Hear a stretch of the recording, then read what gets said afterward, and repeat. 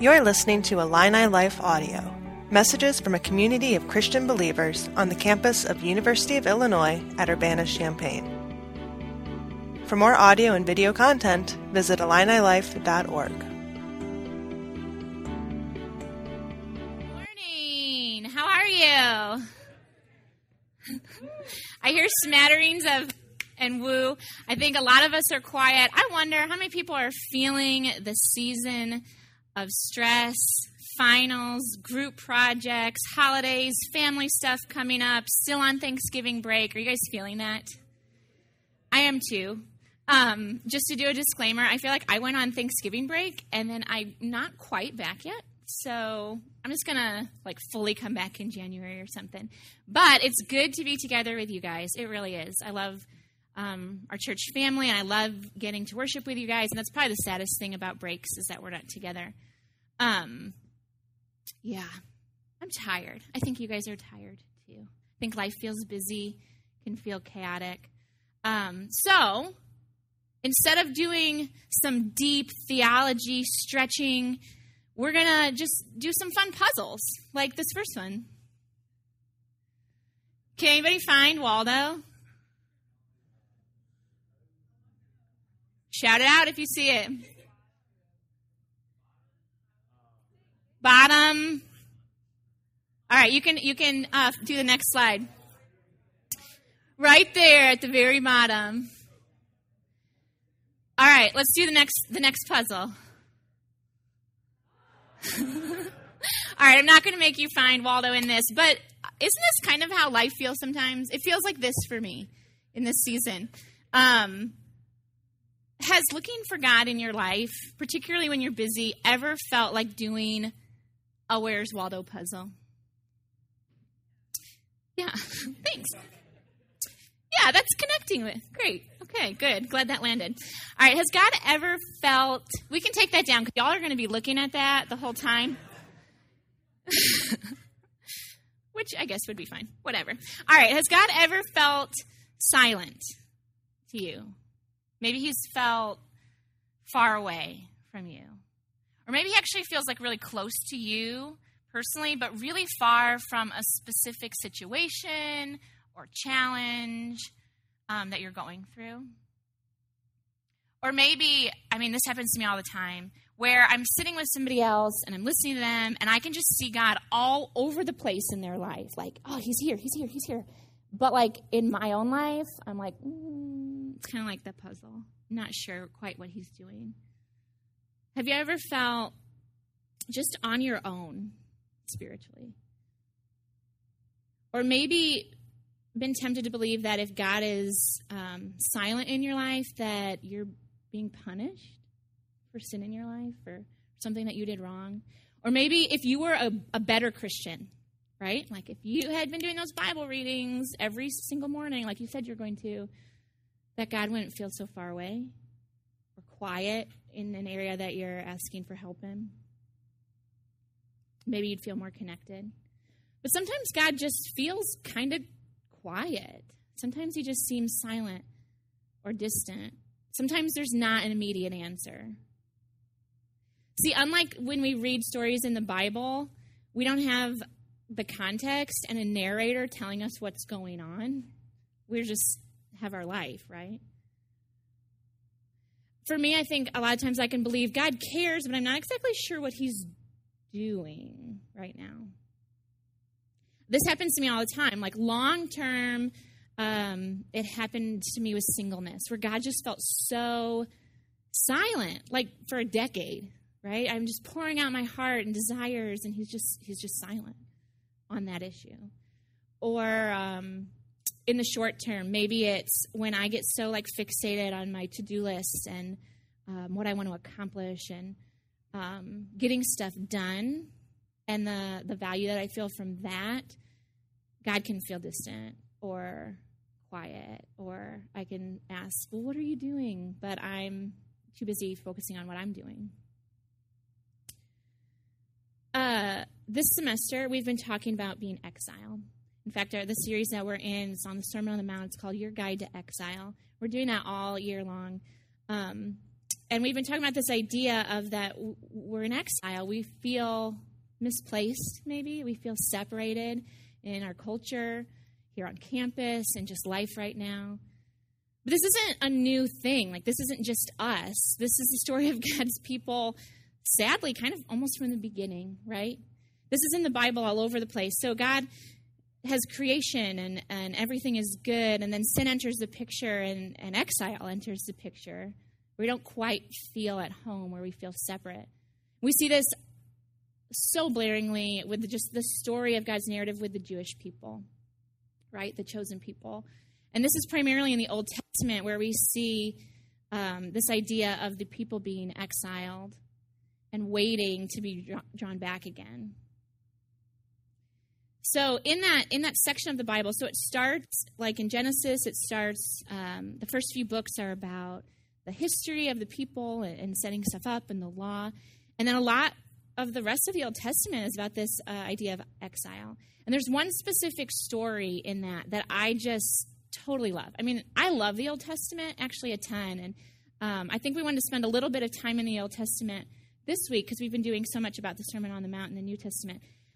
If you haven't read parts of the Old Testament, I would encourage you to do it. There's some crazy, fun, interesting, hilarious stories. And we're going to talk about one today in the story of Esther. Her book sits sort of in this exile period. In fact, the Israelites are in a diaspora. That just simply means scattering seed. It's when the Israelites are not at home within themselves in Israel. They're sort of living through all the different countries around them. And the Israelites have been captured by Babylon, and then they've been captured by Persia, and that's the time period that we're sitting in with this book. And Persia, the empire is a big deal, right? Like, it's the biggest power at this time. They pretty much are in charge of everything except maybe Greece. They want Greece. There's some tension going on there.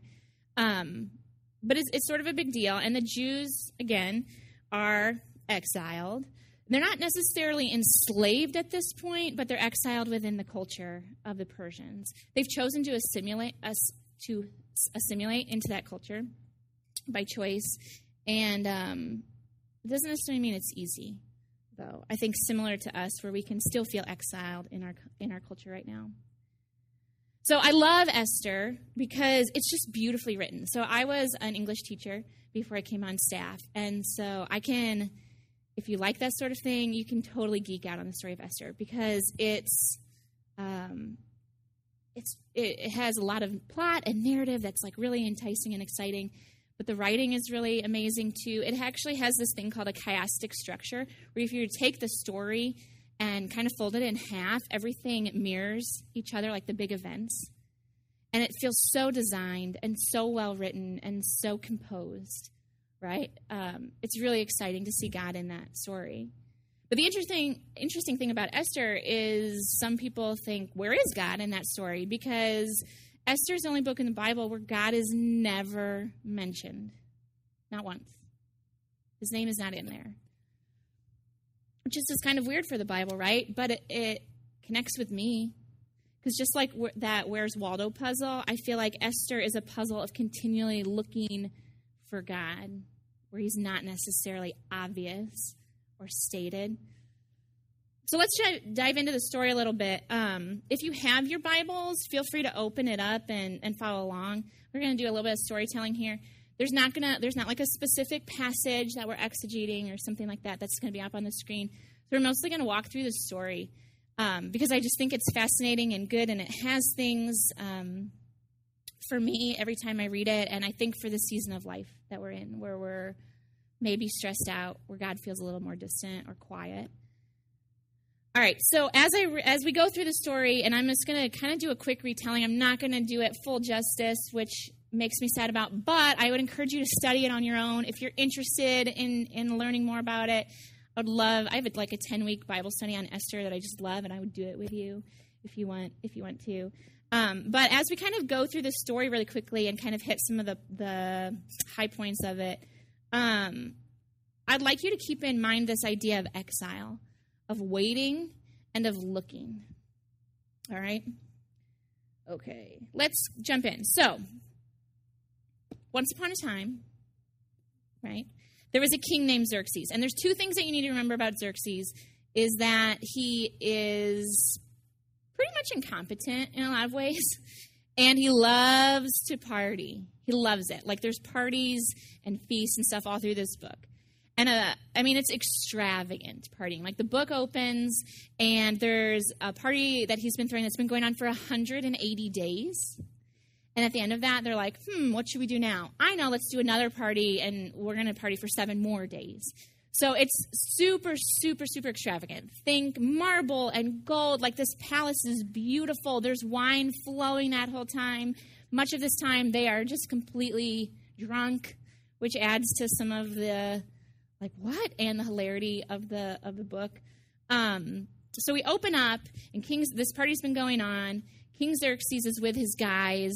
They're not in their right minds, necessarily. And he says, okay, you know what would be fun to do right now that we've been doing this so long? I'm going to get the queen out here, and I want y'all to just, like, look at her and admire her. So, Queen Vashti, come on out. And so these guys can look at you. And she says no. She refuses to come, which does not make King Xerxes very happy at all. In fact, it says he burns with anger, right? And so she won't come. I can totally sympathize why she wouldn't. So he asks his wise men that are around him, quotes on the wise, like, what should I do, right? The queen has not obeyed me. What do I do? So these guys come up with a plan that they think, oh, okay, this is just going to be the best punishment ever. Here's what you should do.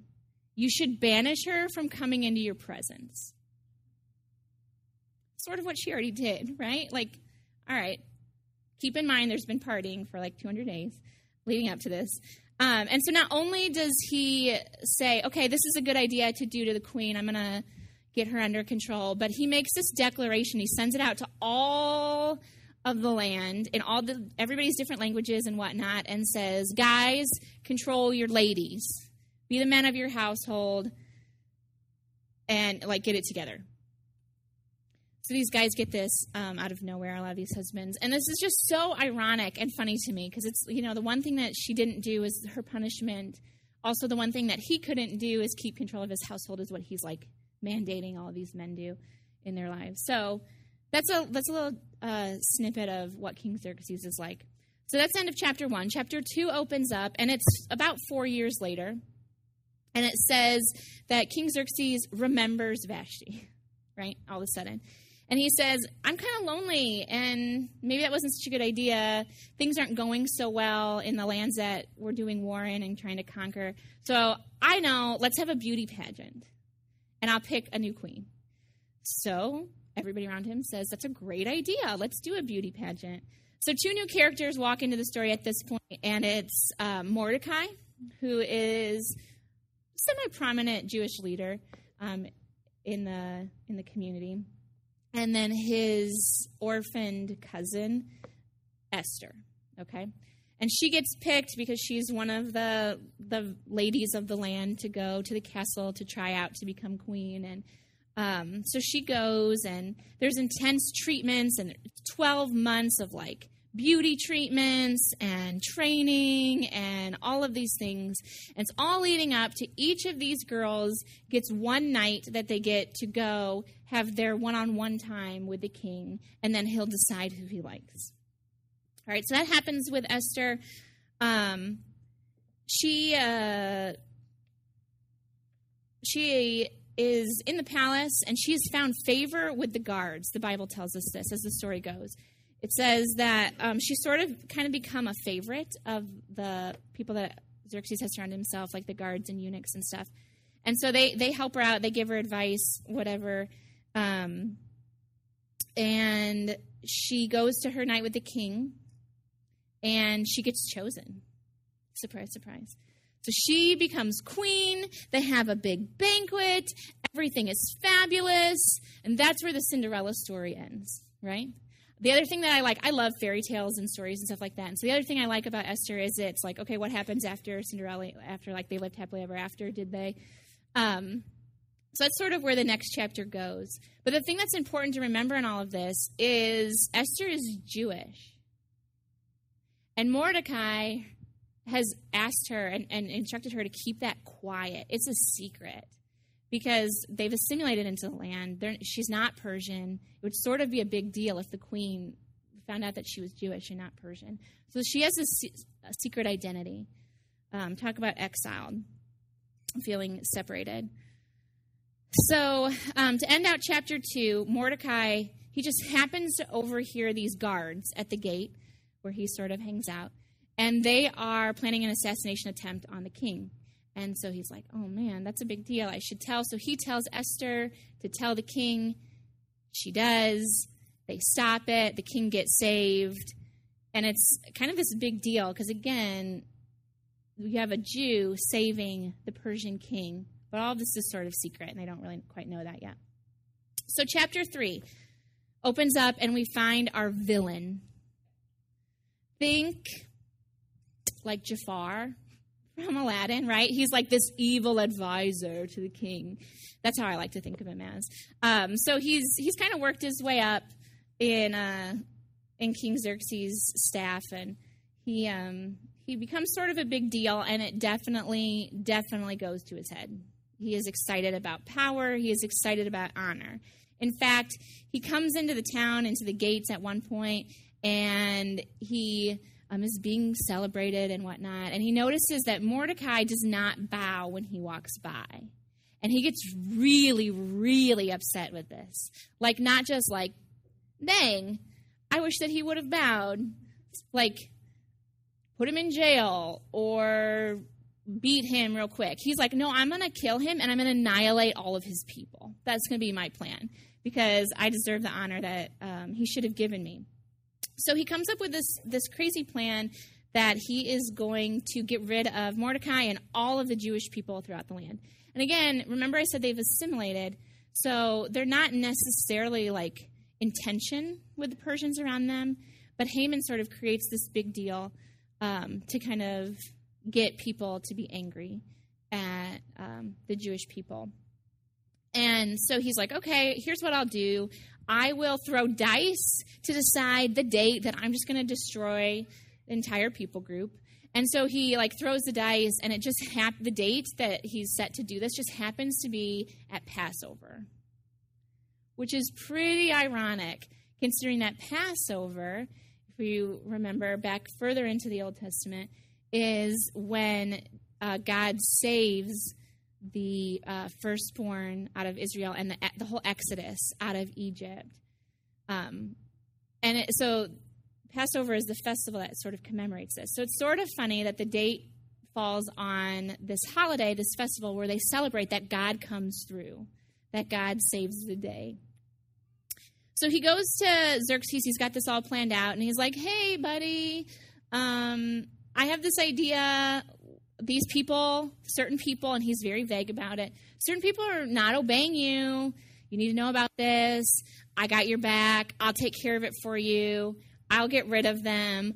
Also, just to make it a little sweeter, I will pay you some money into the treasury because I know you've been losing money in sort of your battle with Greece. And it's like the equivalent of like $10 million today. But he basically gives this bribe to say, like, hey, can I like just do genocide and destroy this people group? Because they're not obeying you, right? That's okay. And the king, of course, being responsible, says no. But, oh, wait, just kidding. Xerxes is super incompetent. So he's like, sure, that sounds great. Go do it. Do whatever you need. It'll be your special project. Here's my signet ring. Just take care of it. Thanks for getting my back, buddy. And it's crazy. So there's this message dispatched to all the land. We're in chapter 3, verse 14, that says that he's going to destroy, kill, and annihilate all Jews, young and old, women and children. The people are like, what? And of course, the logical thing for Haman and Xerxes to do is to just go drink. So they do that because that's their natural state. So chapter 4 opens up, and the Jews are in mourning, right? They're just told that, like, on this certain day, you guys are going to be wiped out. So, be prepared for that. The rest of the people are sort of like, this is confusing. What did they do? And we enter this even more extended period of waiting. waiting on God to do something, to provide, to save these people. Mordecai, being a solid guy, he's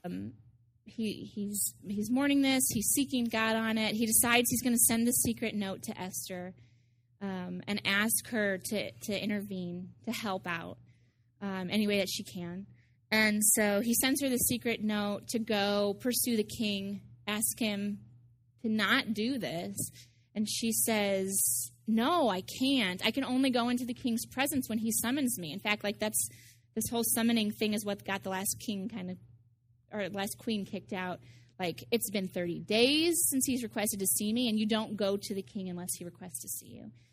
And probably one of the most famous passages from Esther is right here, is in his response back. And it's in chapter 4, in verse 12 of that. And he says, and they told Mordecai what Esther had said. Then Mordecai told them to reply to Esther, do not think to yourself that in the king's palace you will escape any more than all the other Jews. For if you keep silent at a time like this, relief and deliverance will rise for the Jews from another place, but you and your father's house will perish. And who knows whether you have not come to the kingdom for such a time as this. You've probably heard that before if you've heard anything from Esther. And I think this passage gets like kind of twisted around to be like this concept of purpose, and like Esther claimed her purpose and God had designed her to do this and all these things. But I actually don't quite see it necessarily working out that way. I feel like this pivotal moment in the story, yes, has to do with Esther choosing to step up or not. But if you look at Mordecai's words about keeping silent, about looking for God, about God's will coming through, whether she chooses to do something or not, is super important. There's so much God happening in this story, and yet he's never mentioned. Again, I wonder if this can feel sort of like your life. A lot of people say hindsight is 20/20, right? So like looking back, it feels so obvious. I wonder if you're in a season where what God is doing feels as obvious to you right now. He says God will provide another way if you don't do this, but he specifically mentioned who knows whether you've come to such a time as this. And that who knows is super important, actually, because it references the covenant that God has made with Israel. Who knows? God, right? God is the one that knows. The covenant with Israel that he made previously says, you shall know that I am the Lord your God.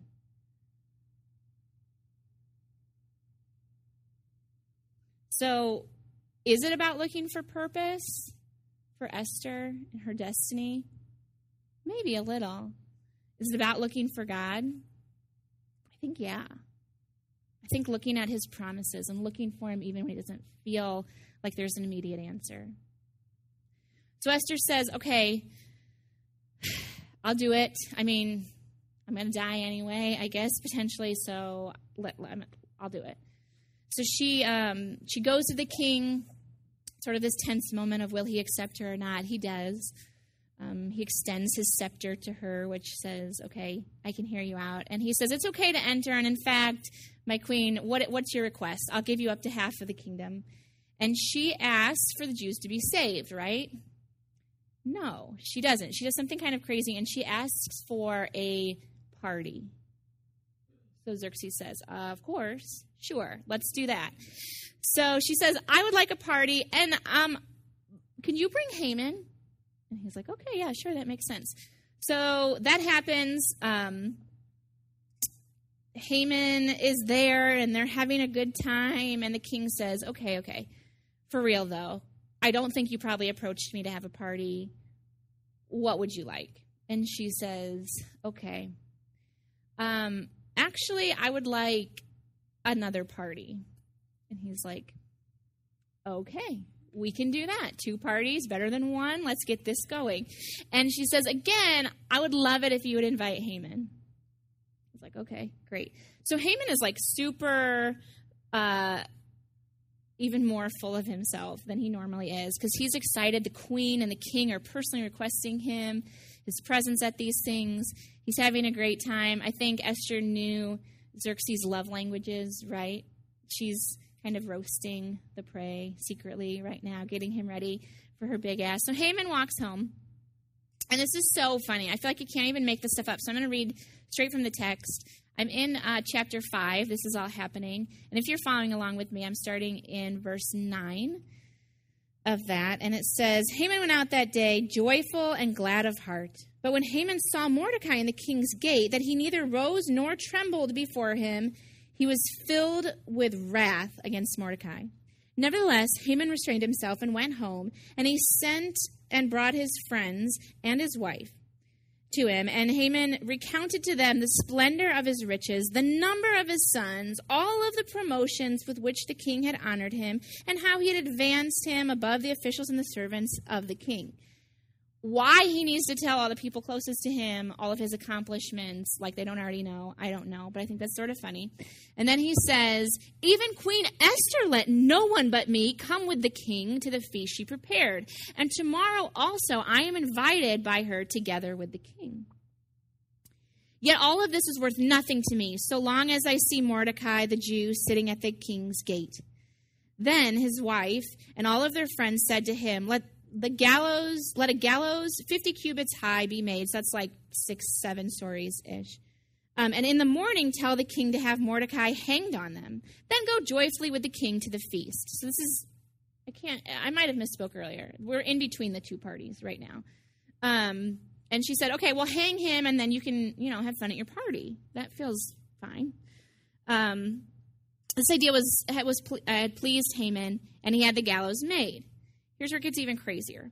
On that night, so we're in the night between the parties, Haman's off having these gallows made for Mordecai. On that night, the king could not sleep, and he gave orders to bring the book of memorable deeds, the chronicles, and all, and they were read before the king. So the king just happens to have insomnia this one night, and he says, I can't sleep. I know, here's what I'll do. You read me back the story of me. Sounds sort of familiar. And it was found written how Mordecai had told about those guards that had planned to assassinate him, and who had sought to lay hands on the king. And the king said, what honor or distinction has been bestowed on Mordecai for this? And the king's young man who attended him said, nothing has been done for him. And the king said, well, who's in the court? So he's hearing off the side, somebody's down there walking around. Now Haman had just entered the outer court of the king's palace to speak to the king about having Mordecai hanged on the gallows that he had prepared for him. And the king's young men told him, Haman is there, standing in the court. And the king said, let him come in. So Haman came in, and the king said to him, what should be done to the man whom the king delights to honor? Do you see where this is going? So Haman said to himself, whom would the king delight to honor more than me?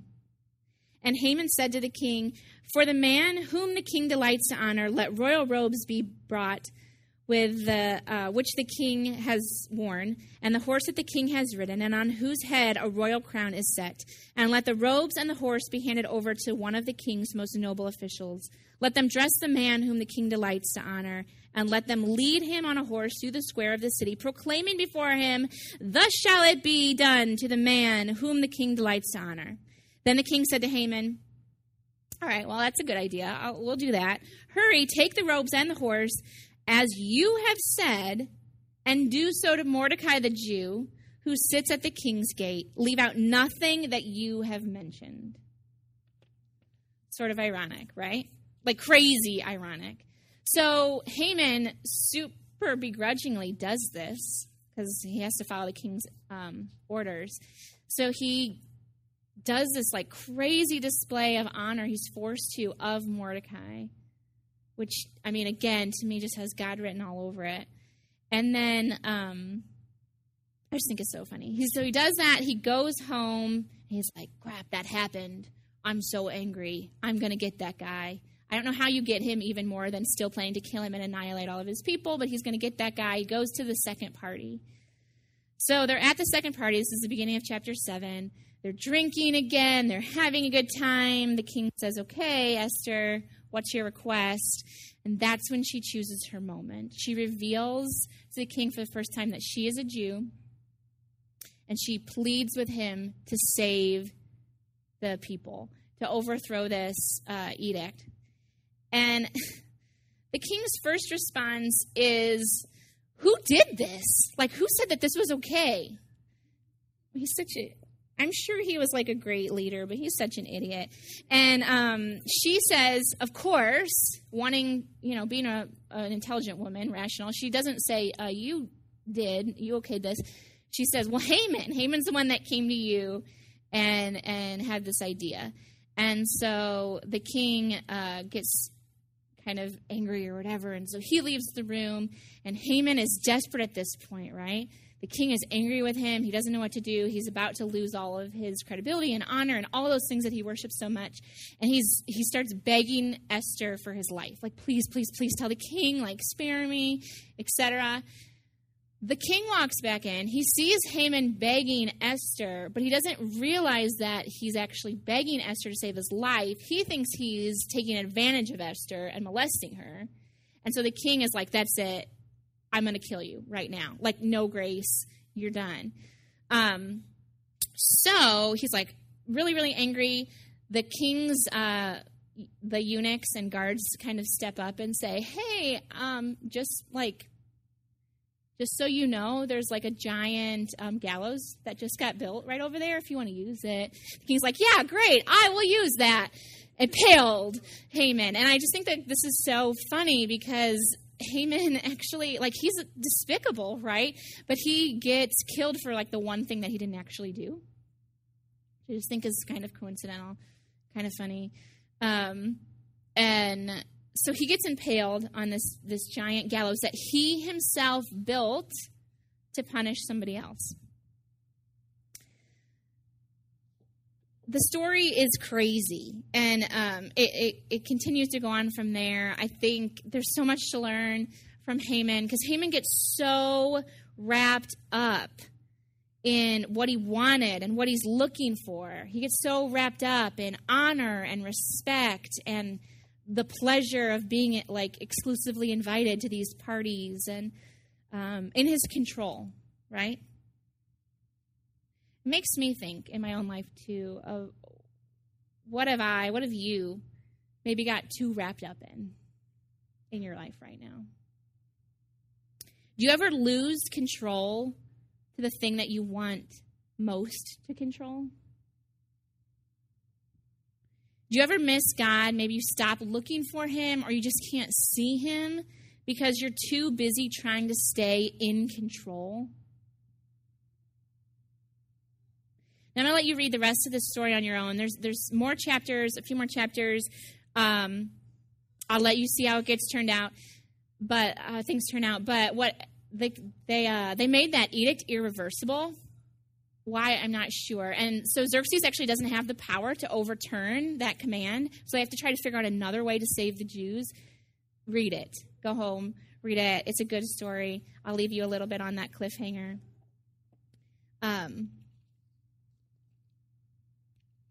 But that idea of control, I think I can relate to that a ton. A lot of the times in my life where I feel like, gosh, I just don't see what God is doing. And not every time, but a lot of times when I just can't see God, it's because I don't want to give up control to him. I can't necessarily look beyond my own plans or my own desires. Or if I do that, for me at least, it takes a long stretch of time where I feel like I slowly break down and give up more and more to him, surrender more and more. And then I can see him. And it may not be answers, but I can see him. See, the book of Esther is written like it's scripted. It's coincidence after coincidence after coincidence here and there and there. And God is in the details. His name is not mentioned, but he's in there all over the place. I don't believe that all of those things actually were coincidences that just happened to happen. See, God's not a narrator in our lives. He's not telling us the play-by-play of what's happening. God's not the narrator, he's the author. God's active. God is writing your story. God has the power to edit. I'm so glad, even though I want God to be a narrator and tell me exactly what's going on so that I know and I can stay in control, I'm so glad he's not. I'm so glad that God is an author that has the power to edit and change the story of my life and in the people around me. Can you see God working in your story? Like over your life, but even just right now? Will you look for him in what you're going through right now? See, God's not mentioned in Esther at all, but there's blaring truths about him that are set up. And we can go ahead and throw those up on the screen. As you read through it, there's these truths about God. There's things that we learn about who God is and about his character despite his absence, despite him not being mentioned. First of all, we learn God's not absent, that he's a saving God. Look at what he did with the Jewish people over and over again. We learn it's so obvious that God has plans, that nothing happens aimlessly, or that he just didn't know about, or he has to quick adjust for. God has perfect timing. He's never late. Gosh, it doesn't necessarily feel that way to me all the time, especially when there's pain or hurt involved that seems unnecessary. But God is perfect timing. I mean, that insomnia, right? Like the gallows, the banquets, it's all perfect. Even the proclaimed date of the annihilation happening over Passover. So that the Jews are remembering him. God is stronger than human plans. That's all over the place. He's stronger than Haman's evil or the control that Haman is or Xerxes himself is even able to have. God is a redeeming God. He still uses Esther even though she hesitates, even though she's afraid. He redeems Mordecai. God does miracles. I mean, that just feels obvious. Esther being chosen in the first place out of all of the women in the kingdom, with the Jews getting saved, the crazy stuff that was going on between Haman and Mordecai. I think it's really clear that God is always thinking of us both individually and the kingdom simultaneously, right? We see that in Mordecai's encouragement to Esther of saying, you know, you have a choice here, but don't think that God's not going to come through. God gives us the personal choices that we can have, but his greater will still be done. And I think that we see that God can reverse destinies. I mean, everyone in this story, for good or bad, their destiny gets reversed in a lot of ways. And then ultimately, as we look towards the New Testament and further down the line in the coming of Jesus, and we talk about reversal of destinies. These are the truths about God in the book of Esther. What is true about God, whether his name is mentioned or not, right? Whether he is declared or whether he's quiet. Whether it's light that we're experiencing or darkness. Whether in want or in plenty. Whether in despair or in hope, in exile or in unity. These are true about God. Whether we see them or feel them, they're still true. I'm curious for you right now, where you sit on December 4th, 3 more days to class is being done, finals approaching, holidays approaching, work getting stressful. I'm sure there's people that are in pain and hurting in your life, if not you yourself. Which of these truths do you need to remember in your life right now? Is there one that sticks out? Whether it feels true or not, is there one you need to remember? This is true of God, and hold on to that. See, Esther is a good and encouraging and entertaining story on its own, but Esther is just, it doesn't stand alone, right? Esther's in a portion of the Bible where the Israelites are in exile. But Esther is placed in an Advent portion of the Bible too. See, Advent literally means it's a coming into place, view, or being, an arrival. The story of God and his creation, of his people and his care for his kingdom has been established at this point in the narrative. The tension is built, right? The Jews are deep in the consequences of their rebellion against God and the ways that he's laid out for them to live. The Jews are captured and they're enslaved. And they can't seem to find God as a people right now. They're in exile. They're looking to be rescued, to be saved, brought back into right relationship with the Lord once again. They're looking for an arrival, a coming of God into place, into view, into being, in a very real, very physical way. The coming of a foretold Messiah, a king who will literally embody all of those truths and save them from exile. This is the passion and this is the desperation behind the Advent season and the Christmas season, right? O come, Emmanuel. Emmanuel meaning God with us. Come, God, be with us and ransom captive Israel. That's how the song goes that we sing. So are you looking for the Messiah too in this Advent season? Are you looking? God's active. He's moving events. He's tying things up. He's writing. He's editing. Are you looking for him? Will you continually look for God? Or are you going to continually look for maybe fun? Like Xerxes, always sort of hiding behind pleasure and entertainment. Are you continually looking for purpose? Esther, where she's just stuck in that decision of like, what am I supposed to do? What is the right choice? I'm looking for purpose in my life. Are you continually looking for validation, right? Like Haman is, where he gets so desperate for it that he's manipulating everybody else around him to give him respect. Are you continually looking for vengeance, maybe? Feels like a strong word, but I think we do it. We're looking and we're burning for fairness. Maybe we're holding on to like how we're the victim or how things aren't your fault. Or maybe you're looking right now for no more problems.